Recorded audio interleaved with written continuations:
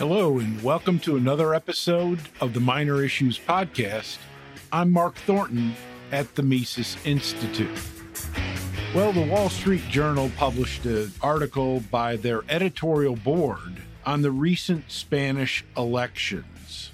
The left-wing parties did not do well, and they don't have a prime minister right now. Initially, they were optimistic that center-right parties did much better than in the past, and the far swing parties didn't do great either. But this left a power vacuum in Spain and has left the political parties from the Catalan and the Basque regions in the position to be kingmakers. Prime Minister Sanchez and the socialists might actually make concessions to these separatist groups in order to maintain power. And the Wall Street Journal worries that if this is the case, if the left-wingers are willing to make concessions to these separatist regional parties, what might happen? Might Belgium make concessions to the Flemish independent movement?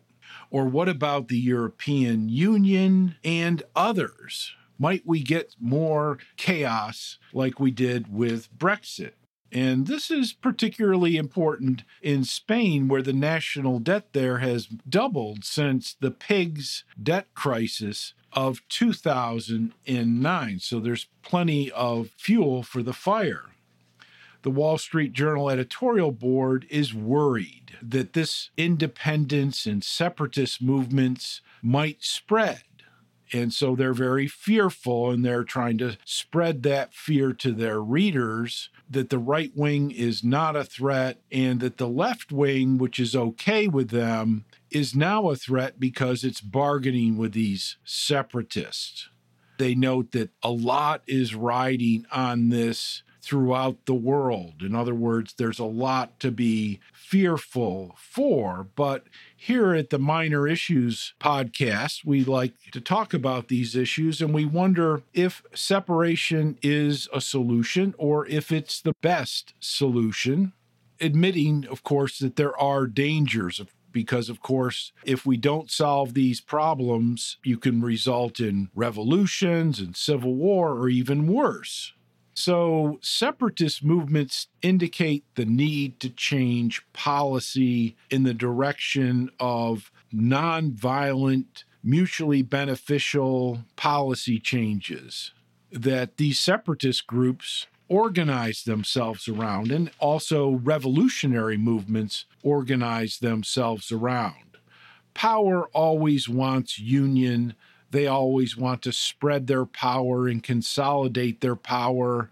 Freedom really wants separation, but they will accept less government, less central direction, less government interference in their days. So if you want to suppress separation movements, just use less government intervention, more independence. And there's problems around the world we see with the European Union, with NATO, with Ukraine and the Middle East and China. But all of these areas, the antagonism and the divisions could be tapped down with more concessions, more decentralization, more freedom, more autonomy, more independence versus dependency on central authority. And the union and the power movements, the central controlling movements, of course, always want to spread fear about the desire of people for independence and freedom. They often result to fear-mongering, to name-calling, and of course the big one is the Nazi bugaboo thing. But I think we should take the separatist movement, which exists around the world. If you want to go to Wikipedia and look it up, there are separatist movements in almost every country and a lot of states here in the United States. But all of that tends to vanish, disappear, and become less powerful if we give individuals and localities more freedom, more control, and less central control over the economy and their daily lives.